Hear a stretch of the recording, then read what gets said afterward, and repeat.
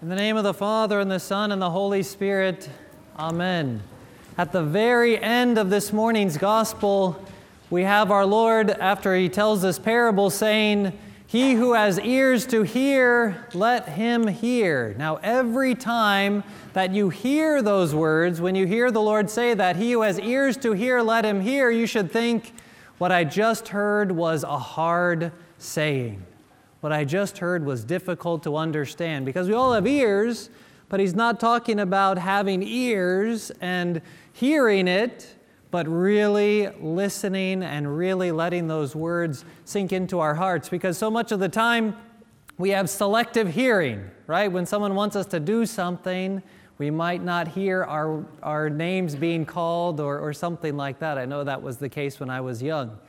So he who has ears to hear, let him hear. So this is a difficult passage that our Lord has given us this morning, because the difficulty in this passage is that it seems to fly against so much of what our culture teaches us. Because what do we have in the gospel reading this morning? We have a master who is going out on a journey, and he divides up what he has to his servants. Now, he gives them each talents. Now, talents in this case is a weight of measurement. A talent in the ancient days was about, according to Wikipedia anyway, about 100 pounds of gold in one big chunk. So we're talking these big, huge chunks of gold. That's what this master is giving to his servants. So he gives to one servant 5 talents. He gives to another servant 2 talents. And he gives to a third one 1 talent. Now, we might be thinking, wait a minute, that's not fair. Why did he give 5 to one? That's 500 pounds worth of gold. And only 2 to another, and only 1 to another one.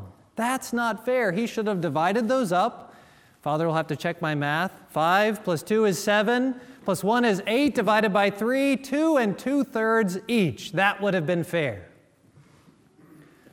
Well, one of the hard lessons that we have this morning from the gospel is that life isn't fair. That we aren't given the gifts from God in a manner that we would perceive as being fair. We look at someone else and what they can do, and we say, "Oh man, I wish I could do that. I wish I was playing in the Super Bowl this afternoon." Or, "I wish that I could sing like a great opera singer." Or, "I wish that I could read 100 pages in 5 minutes," or something like that. We feel like our gifts are not what we would like for them to be, but our Lord gives them to us not based on fairness, but He gives them to us based on what is best for us and for our salvation. Because it says that He gave the one 5, the one 2, and the one 1, each according to their ability. And so one of the hard things that we have to do is, instead of looking around with envy at what the gifts that other people have, we look around and we rejoice in their gifts, and we give thanks to God for our own, and we be content with the gifts that we have, and we do the best that we possibly can with the gifts that we have. Because on that day of judgment, when we come before our Master, the Lord isn't going to look at me and say, "Father Philip, why were you not more like Father John? Why were you not more like your own father?" He's going to look at me and say, "Why were you not more like Father Philip? Using the gifts that I gave you and not trying to have the gifts of somebody else." And the same is true of all of us. He's going to look at us and not say, "Why were you not more like this other person? Why were you not more like this other one?" But "Why were you not more like you, using the gifts that I gave to you?" And that's what we see in the gospel as well. Because although it doesn't look fair, what happens when they bring back their gifts to the master? The one with 5 brings back 10. And the master says, "Oh, well done, good and faithful servant. You've been faithful over a little, I will set you over much. Enter into the joy of your Lord." And when the one who had 2 brings back 4, he doesn't say, "Man, I wish you'd brought me back 10. He says, well done, good and faithful servant. You've been faithful over a little, I will set you over much. Enter into the joy of your Lord." Where's the difference in the reward? There isn't one. Both of them heard the same thing. Well done, good and faithful servant. You've been faithful over a little. I will set you over much. Enter into the joy of your Lord. They saw the gift that was given to them by the master. They did the best that they could with it. They multiplied it. They brought it back to the master, and they were rewarded. And the same is true with all of us. We do the best with what we can, the gifts that we have been given. Now, that is not to say that you look around and say, well, I don't have those gifts, so I don't have to be as good as that guy.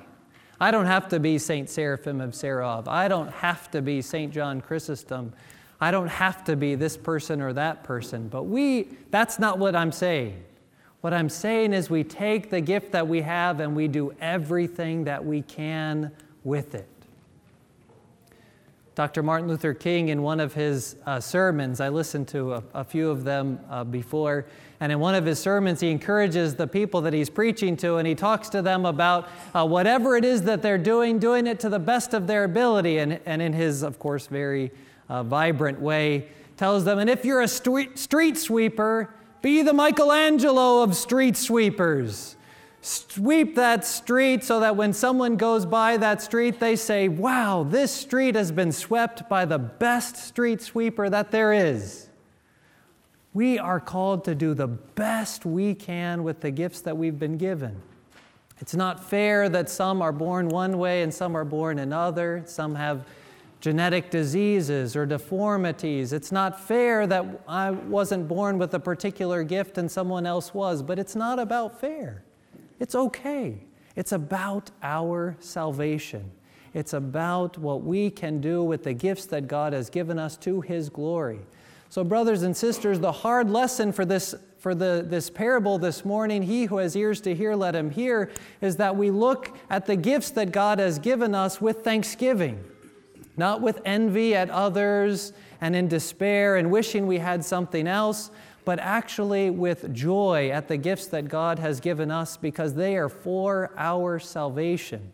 And when we see what gifts that we have, instead of trying to wish we had somebody else's, the better we are able to actually use them to the glory of God.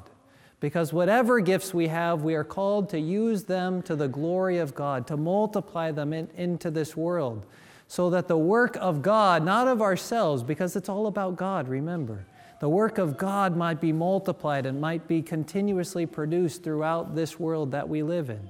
And this flies in the face of our culture, which tells us about fairness.